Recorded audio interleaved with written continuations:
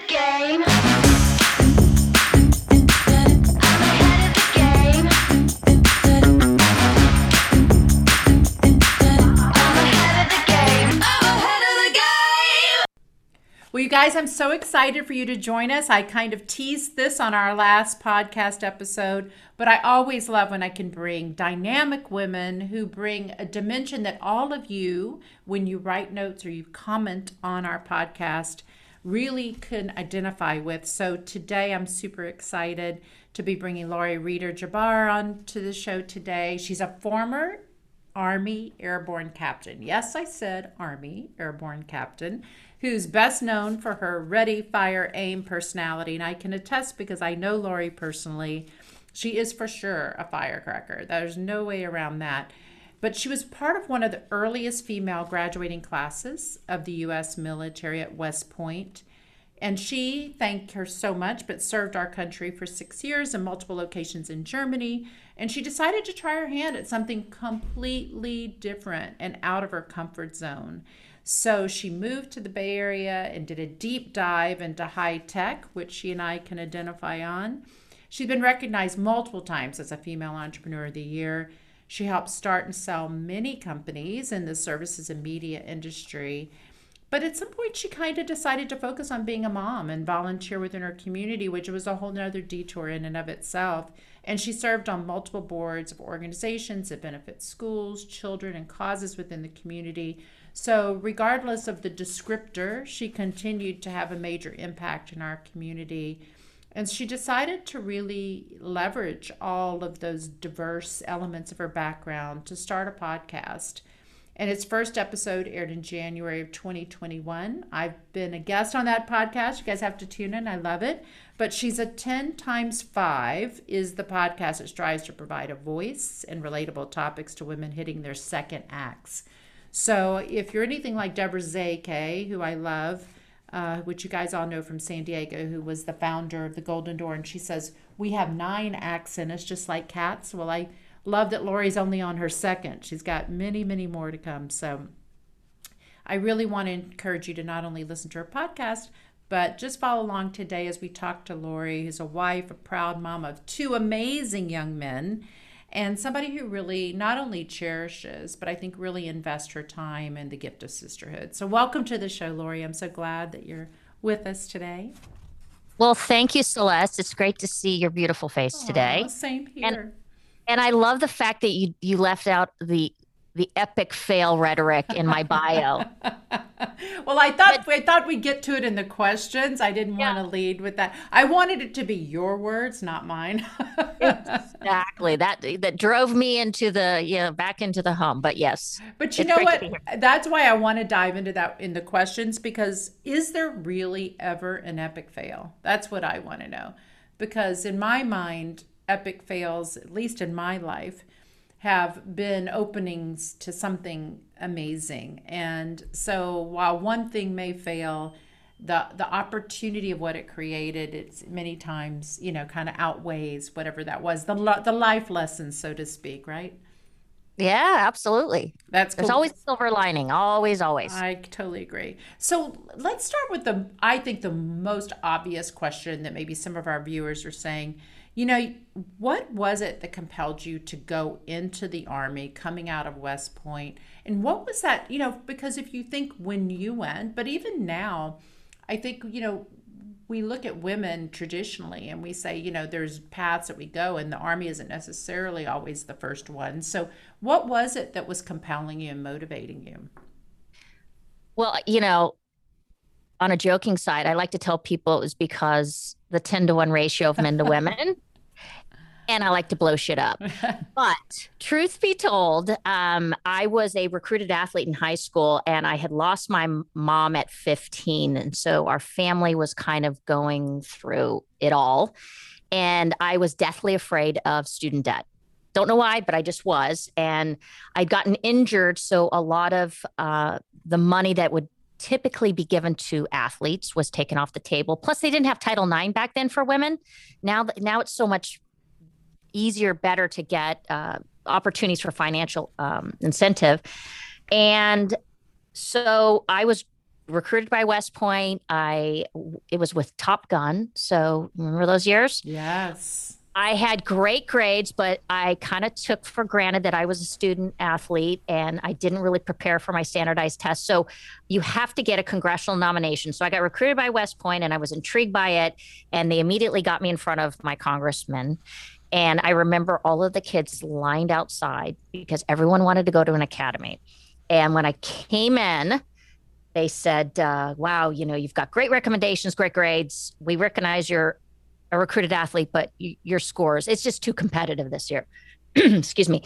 And so I kind of joke with him for 20 minutes. Here's this panel of your typical blue suited, red tied gentlemen. I have the visual right now. Yeah. And so I thought, well, this is over. This is done. So let's just have fun. And I got a call on Monday from the congressional office and said, we're going to take a risk on you.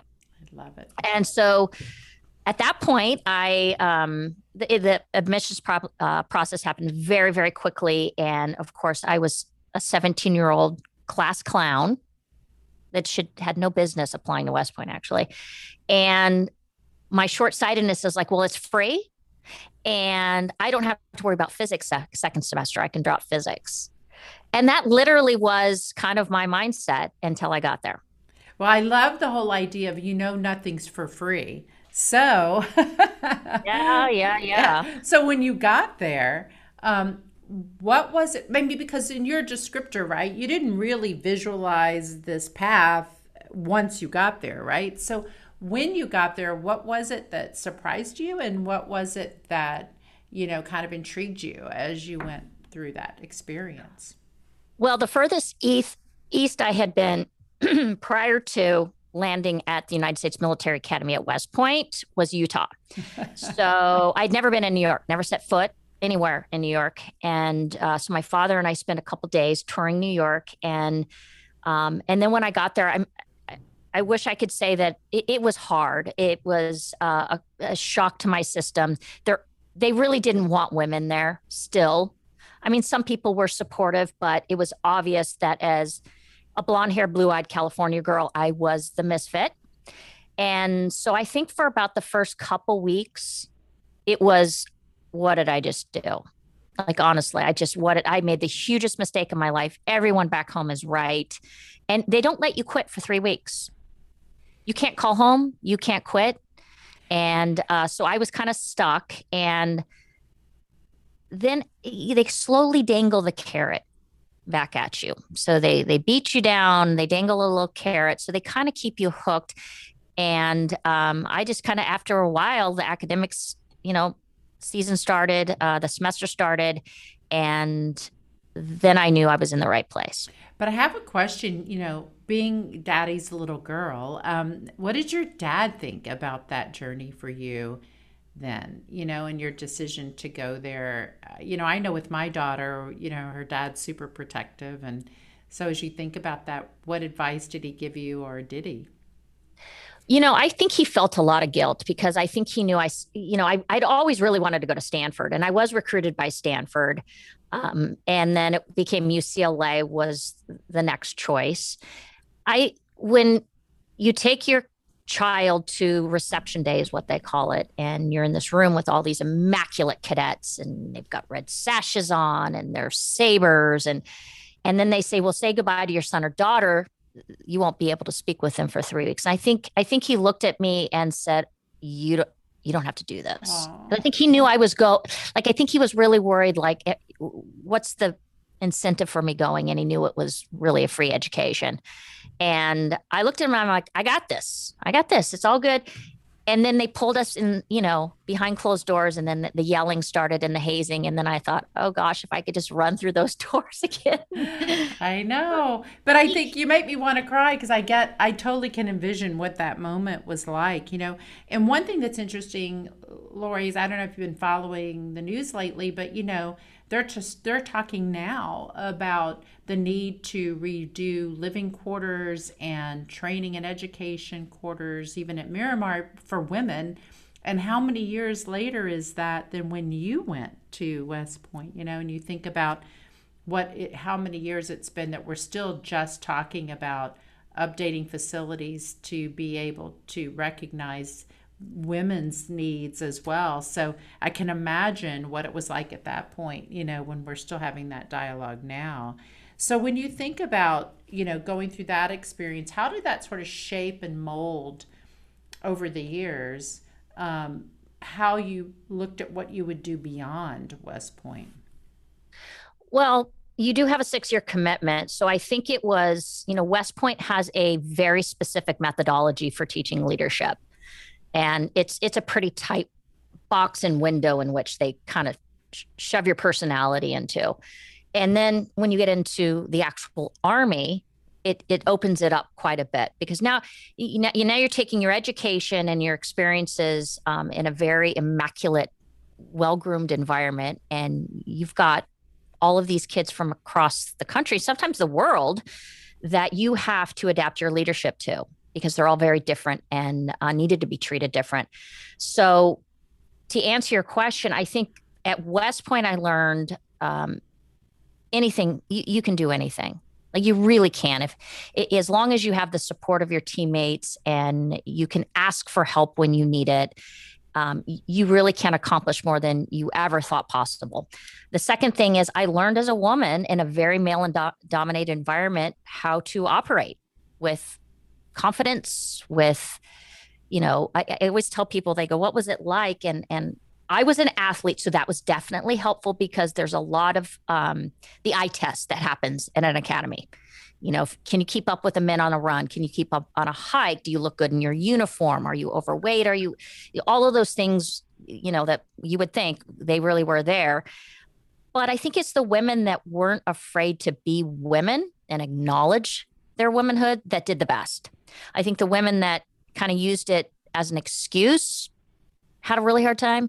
And I think the women that tried to be like men had a really hard time kind of gelling with the Corps cadets. And so those were two things. But what do you think, when you think about that time, right? And you think about what you learned, especially as you went into the Army and then you had that more global experience, what is it that shaped how you saw not only competing in that environment, which, I don't think anyone would doubt would be very male dominated, but then moving into the business world as you did, where you kind of took that and decided to go out and kind of take a complete turn into the technology segment.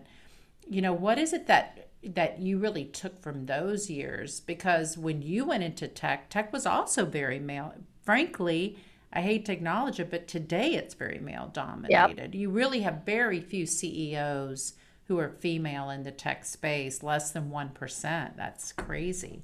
Of at least publicly held companies. So when you think about that, what is it that, you kind of took over, and what did you see was similar to patterns of success, and what did you really have to adapt that maybe worked in the Army but didn't work when you got out? Okay, so the first part of that question, I would say, I honestly believe that leadership comes, a large part of it comes from your heart and from your intuition. I really do. I mean, yes, there's common sense and whatnot, but if you lead with your heart and your intuition, then you can galvanize things. So in any environment, I don't care if it's tech or healthcare or community leadership. So that was the first thing. I think I was definitely, the structure in the military, shaking that off took a while, because you really are, I mean, think about this. We all wear the same socks. We all have the same pants. We all wake up at the same time, So I think shaking that off, because especially in high tech, you're around really out of the box thinkers.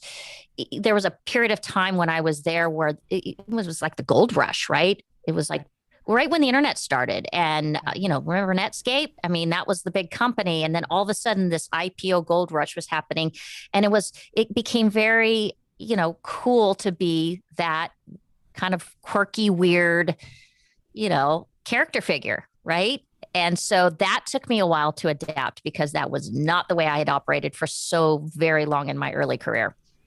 I'm only laughing that you would bring Netscape up. And the only reason I say that is because if you Google my maiden name in Netscape, you'll see that I was one of 6 people called by the Justice Department to testify against Microsoft, not by my own willing, but I was subpoenaed because of their muscling, of trying to muscle out Netscape. And I chose to put Netscape on all of our platforms, one of the first people to ever do that on a well-known platform. So anyway, long story short, I had the spears and arrows of that. So it's just funny you would bring that one example. But definitely it is something where that time was a time of abundance, man, in terms of creativity, energy, investment, right? And everything around you was just imploding, in a good way.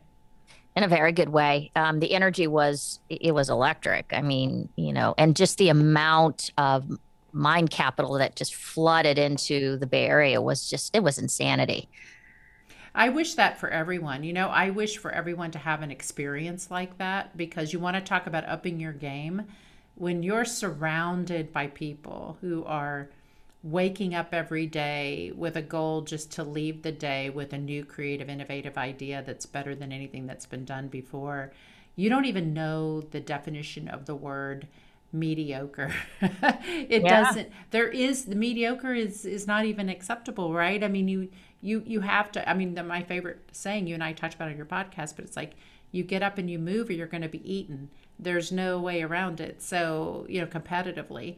So you just always are driven to be innovating, and it's just such a great experience to see how far you can go, that you never thought you had that kind of creative capability.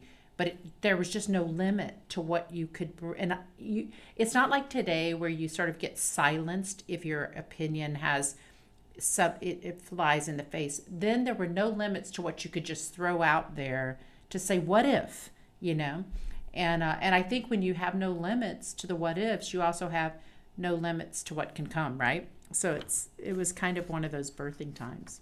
Well, it was interesting. I think one of the pivotal moments for me, and it actually was the impetus for me starting my first company, is I was in charge of integrating after mergers and acquisitions. So we'd grow by buying. We'd buy a company, and then it was my job to then envelop them into the organization. And we were trying to buy a company, and I was setting up for a meeting. And, of course, my CEO was Joe Costello. Remember him? Yes, Yeah. of course. Big Joe, like 7 foot tall, right? Owned the room. And we were setting up a table, and it was a dog and pony show. And I was in my, business suit looking very smart. And in walks the CEO of this startup company that we were trying to buy.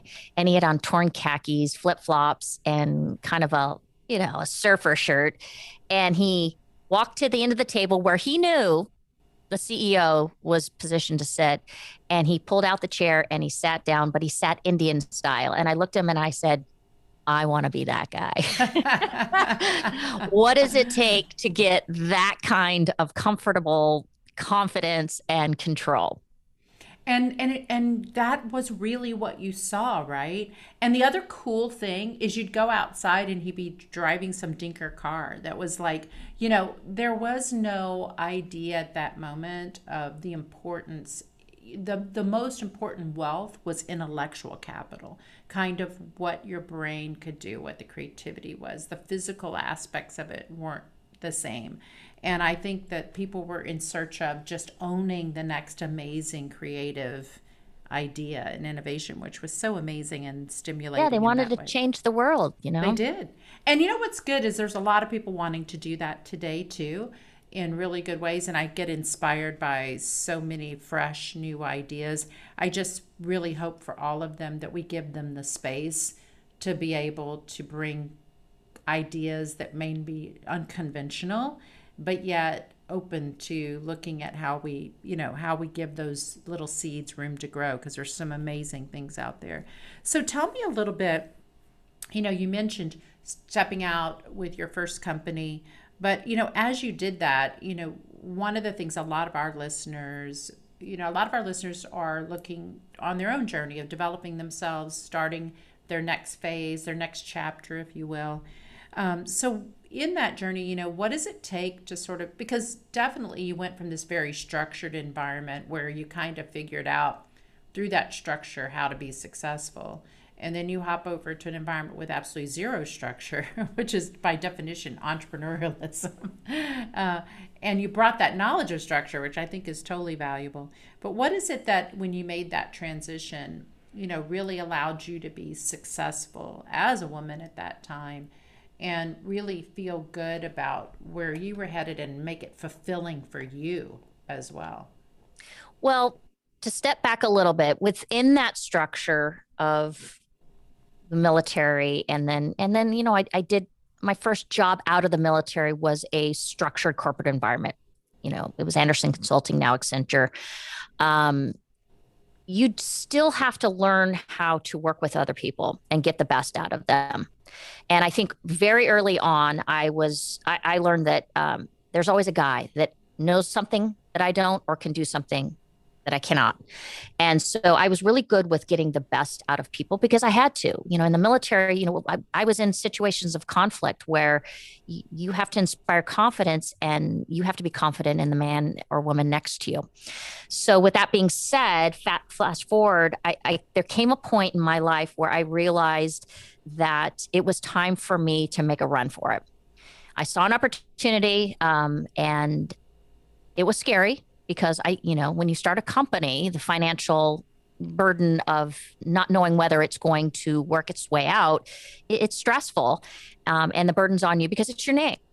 So I had my ego, I had my financial situation all rolled up in it, but I knew it was time. And it was difficult as a woman at that point in time because there weren't many women entrepreneurs that were willing to step out of the box and do something new. But I kind of use that to my advantage. And what I encourage people today, because there are a lot of people, especially coming out of 2020, that have come up with ideas or concepts and like the thought process of, hey, maybe I can do this on my own. I've had a lot of flexibility with how I work, and maybe I can do something totally bold and brave and also make a run for it on my own. And I think that you have to have the courage and know the timing is right and go with it with all your passion. And that's basically what I did. When you think about that now, right, and you think about, looking at business and sort of going out and taking that passion and that tenacity, when you look at what you do as a mom, when you look at what you do as part of the community, is it really that different than that same tenacity and inspiration that you use as an entrepreneur to get out and make changes in your community? You're super active in the community, you're super active in causes. You definitely are someone, you're one of the best networkers out there, but you're also someone who truly makes a difference when you decide to put your weight behind a cause. So what is that characteristic that carries through even into the community sector? Well, I think if you're passionate about something, whether it's a concept, a product, a person, or a cause, it's, if you feel it deep in your soul, it kind of, and we talked a little bit about Celeste on my podcast with you, the psychic income. I think when you are really passionate about something, then you're getting that income of fulfillment out of it as well. And I think it makes it, really easy to do so. And so I've just approached all of it. The real impetus for me to get involved with communities because you see things that are just wrong, and there's this leadership void at time, and no one wants to, and there are situations where I call it with my kids, like we talk a lot about the world we live in. And sometimes it feels like you're just shuffling the chairs on the deck of the Titanic. Like there just seems no hope. Right. And there's mom, oh my God, she's playing the cello on the deck of the Titanic as it goes down. But, I also feel like as a mom and a person that has prided myself in being a leader is to set the right example for my children. That, the outcome may not be ideal and it may not be exactly the way I anticipated it going, or it may be a failure. However, putting myself out there and being unafraid to kind of put my passion behind my efforts is something that I think I've always taken pride in. Well, and I also think, to back up what you're saying, there, if you think about working from the top down and the bottom up, when we look at how governmental things, how political things work, how organizational, very They large. work. Well, I'm going to just say how Yeah. they work, Yeah. Okay. whether that's effectively or not. Yeah. But I think, there's a very top down trickle, very slow trickle down, benefit to our communities. When you look at the kinds of things people like yourself do, and this is, I think, what's always driven me to be super involved in philanthropy in our own communities, is selfishly you see an impact right away. You're touching someone that you can immediately see, and guess what? They feel the impact of that immediately. And in my mind, organizing within your community and being a part of a movement within your community to make a difference is the most impactful thing you can do. And even though you might feel in some times, like you were saying with your kids, the fiddling on the Titanic, that maybe, hey, I'm out there and my one voice doesn't matter. I think that might feel like that when you're in this big abyss up above. But when you're in the community, your one voice is sometimes the only one someone hears and feels, and it can make the biggest difference in someone's life. And human touch, human connection, which is what motivates everything I do, this podcast included, is, the most powerful tool we have, and of any human connection. And so I feel like that's why the things that you do matter, and while role modeling for your kids, that you are not helpless. You can make a difference. You have control over your actions, which in the end can sometimes be the most meaningful thing that you can share. And when I look at that, I guess that's, my next question is someone who's like female entrepreneur of the year, all the successes, and then we'll talk about the epic fail, but all the successes that you've had, what do you feel is the greatest success, and how is being a woman, and I'm not going to use the term mature, but as we go through these life phases, we evolve. We're not the same woman we were when you were at West Point, or all these things. And so how is it better? How is it more painful? And maybe in some ways, what are the new sets of challenges you have in how people perceive people as they move through these life stages? Well, I mean, that's a really good question. And it has a lot of facets to it. So let me tackle one thing first. Is you said something really important that it speaks to my heart very, very much so, is, we do live in a very complex world, and a lot of times we're in a complex business environment. It's a big company or whatever, and we feel like our own little actions can't have that halo effect, but they do. And I always tell people, gosh, I can't affect things in Washington, D.C. I can't, I don't have that ability, but I certainly can touch a small group, a person within the community, and have that halo effect. And it really does happen. And I say to my kids, I feel like if you have the ability, if you've had success, or you understand how to navigate the system, and you have a network that can help people, you almost have a moral obligation within your community to give those people that don't have a voice or a place at the table, you give them their voice. And I think it's really, really important that we do that. And I believe very, very strongly with that. So that's the first thing. The second thing is, I feel like I've been a cat I'm probably on my 8th life, maybe. We talked about second act as a woman. But I think as a woman, I have gone through so many different phases of growth.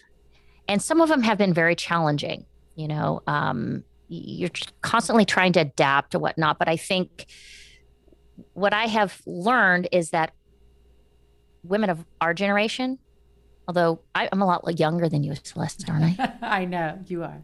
I look back, the rearview mirror is always, a beautiful thing to keep us in reality check, right? But we didn't do a good job supporting other women.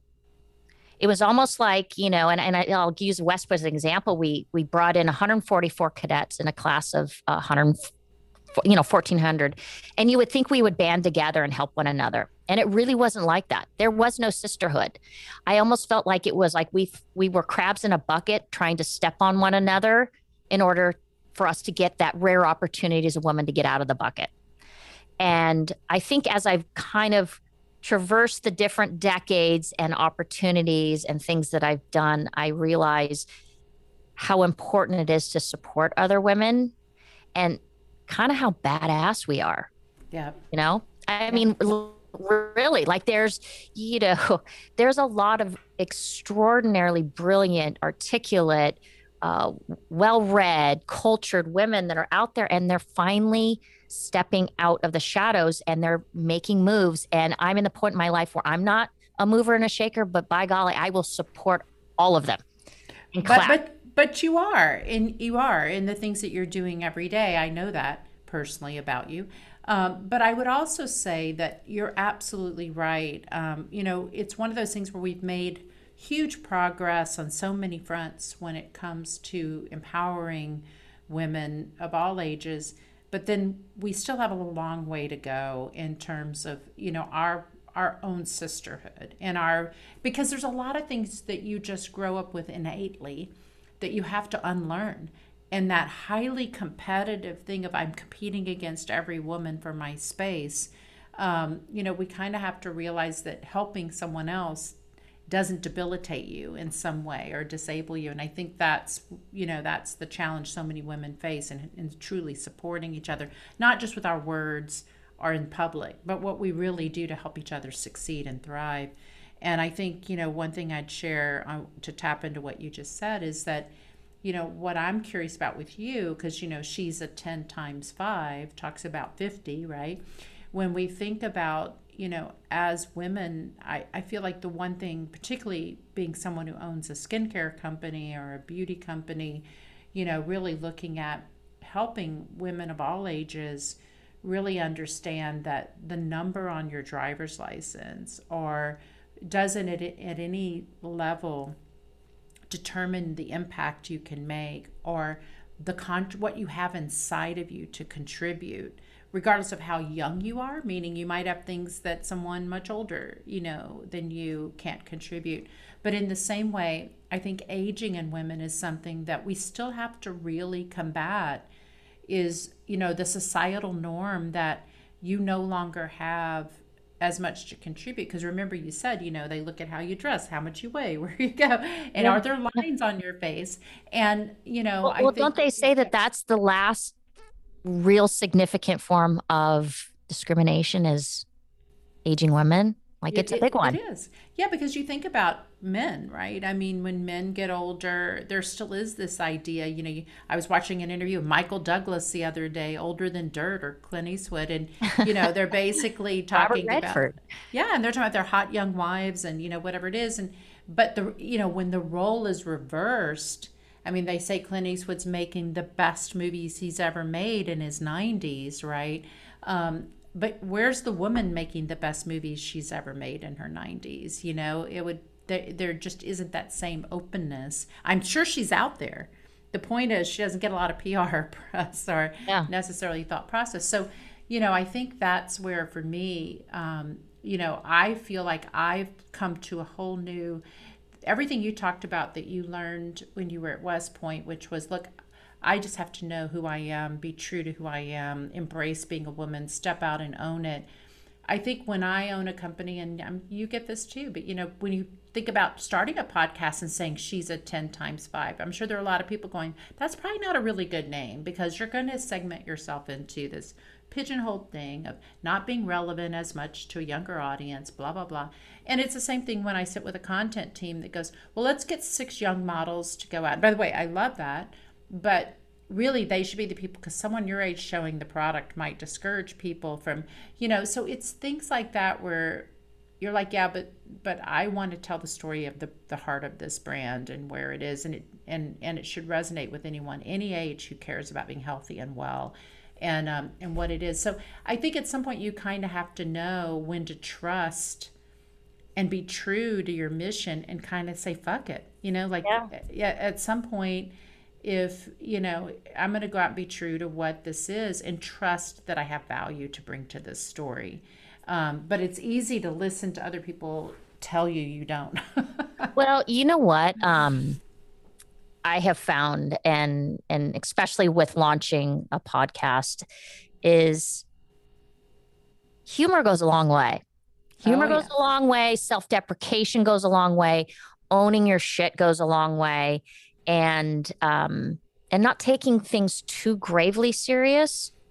And then, oh, by the way, listening to others. And what I found that's so rad about what I'm doing now, and I'm doing it with and things also within the community, because She's the 10 has enabled me to do a lot of things within the community. It's been like kind of this really great networking experience.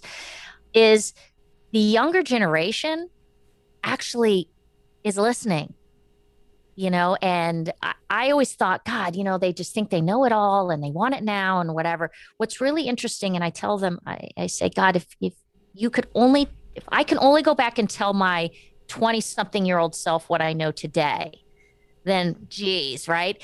And I think a lot of the newer generations, the millennials, the Gen Zs, which is where my kids are at, I think they're now starting to get to the point where, okay, I need to listen to the older, wiser ones, because this is really confusing. And I'm struggling with where to get the right source of information. So I'm going to trust experience versus maybe some external factors like the media or whatever. It's been kind of, and I hope that continues, because I think I always love sitting down with someone who has a little bit more road behind them than I do, to learn from their experiences and insight.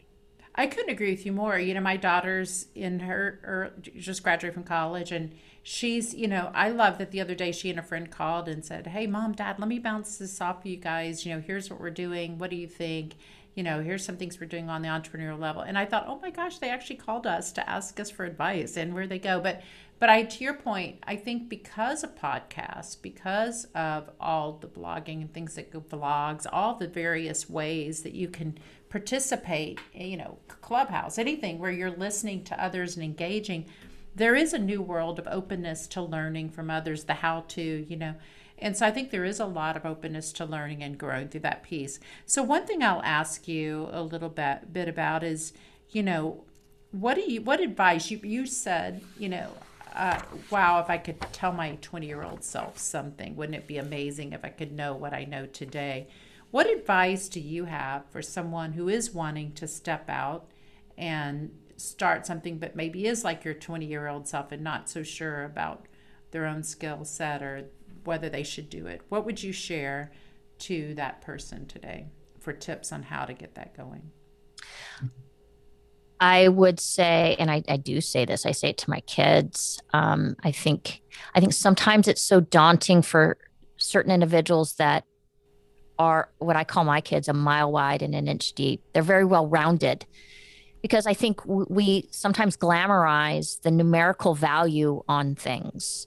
What your GPA is, what your scores are, and we have a lot of people that are an inch wide and a mile deep, and we need those people. And so what I would say to my 20-year-old self, and I say to my 20-year-old, is network, learn, talk to people, pay it forward. I say it all the time. I go, you never know that person you meet, what they're really thinking and what they're really capable of. And if you helped them, you never know when you might have to call and they're going to be on the other end of the line. I think networking is such an unspoken and therefore unvalued asset to all of us.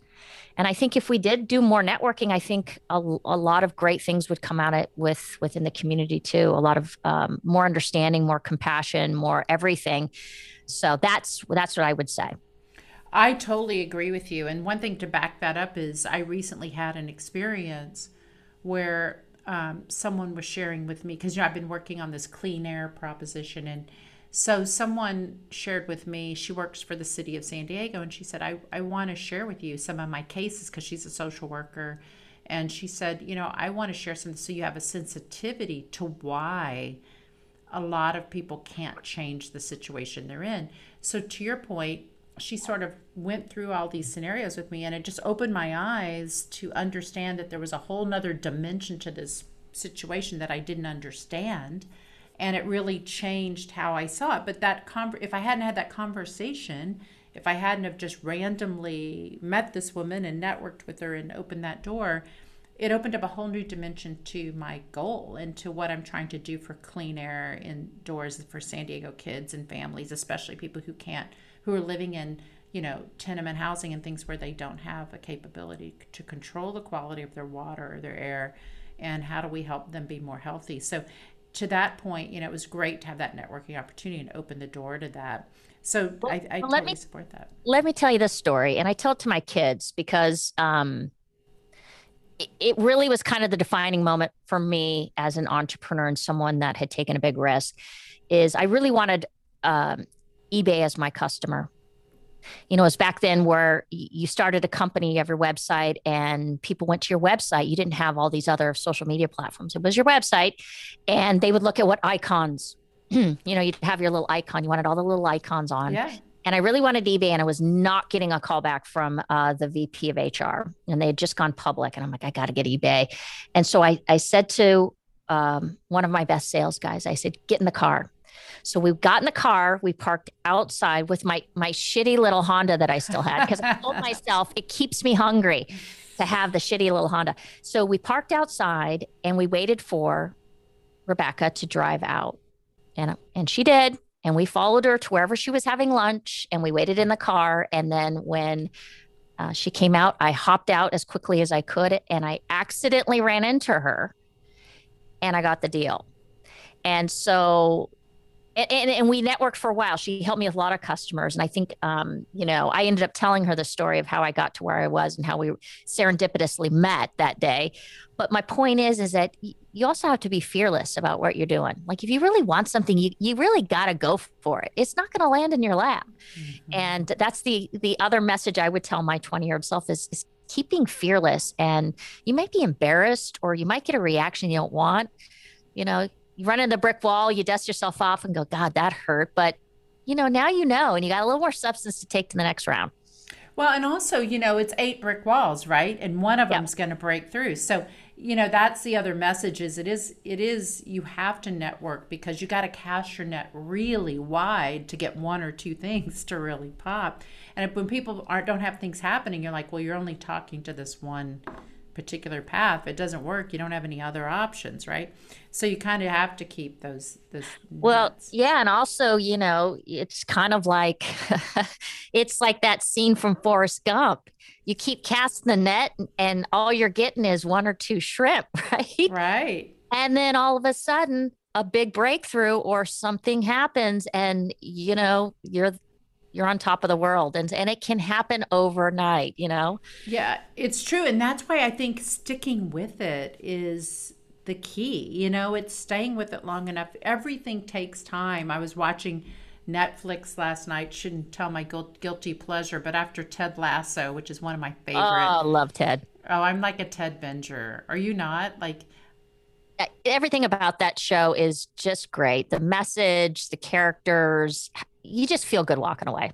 No, I was actually going to post that I have a little fantasy that I want to be in the den with the writers when they're writing one of these episodes, because I just have to hear the banter that goes back and forth, because some of the things that they come up with, I'm like, I would love to hear how they got to that, because, and they're developing those characters in such an amazing way, right? Like when you think about where they've come from that first episode to how you see them today.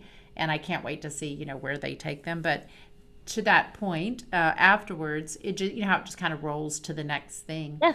And it was a documentary on Leonard Skinner.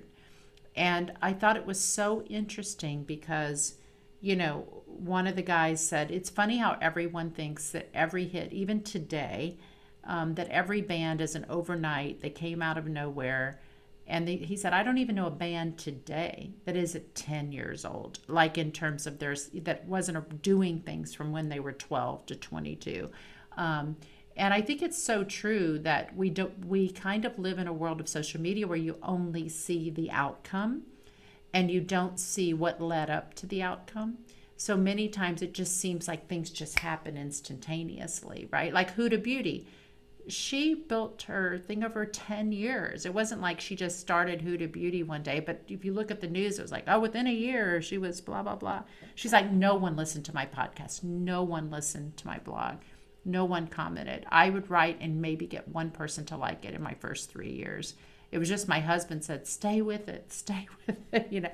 So you just really realize that, you know, it is about staying the course, and that everything takes time to get to a place where you've given enough care and feeding to be a success. So with that said, I wanted to talk about She's a 10 Times Fiber, your podcast. You know, what has surprised you the most about having the podcast? And then for everyone listening, I know they're always wanting to add a podcast to their list. So I'd love for you to also share where they can find it. Okay. What is most surprising is we launched in January 2021, and how many women want to come on our show and tell their story, and how many have so many fascinating stories. And it really is, that has been really the silver lining for me, is one, I've met some amazing women and I've developed amazing friendships out of this. A couple people in New York I'm going to go see just from this podcast. Cool. But you know, it's really great to hear a heartfelt story of triumph, of trauma, of success and failure. So that has been the biggest surprise. And we at this point, we don't even really ask for guests. They are coming to us because I think so cool. They see it as an approachable type of environment with two ladies that are self-deprecating and don't take it too seriously, but really want to hear the story and have a takeaway for the guests. And you make it fun and you get a fireball shot. It's the best. Well, if you can get Celeste Tilling to do a fireball shot. Truth be said, she didn't take the fire. It's probably still sitting on your desk, isn't it? It is. Well, but you know why? Because I'm going to do it with you. Okay, good. Well, I have to tell you this. One of our previous guests, like it was a week ago, since we talk a lot about Fireball, because we give our guests Fireball. I don't know why we do that. We just do. And I just think you need the Pitbull Fireball. Fireball, yeah. Yeah. So she came walking through the doors and up to Studio 50, and she's like, I'm so nervous. I just had 2 shots of Fireball. And I go, it's noon. What are you doing? So, yeah. I love it, though. I love that you have that relaxing thing. And you have Ellen in your audience, which makes it even better. I love it. And then your cute little monkey, too. I love him. Okay, so I can't believe how fast time goes, so I want to make sure we don't miss the burning questions round, where this gets to be where we really get to know you. So you just have to say your first thought. What's a mantra you live by? Hold my drink and watch this. I love it. Okay, so there's a story behind that. Yeah, no, there's really not. I just think, well, there is kind of. So when COVID happened, everyone was obviously, afraid of COVID. And I said, it's not going to get me. I go, that's not how I'm going out.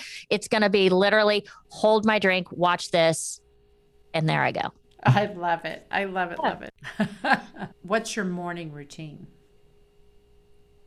My morning routine, primarily because I've been around my husband too much for the past 2 years.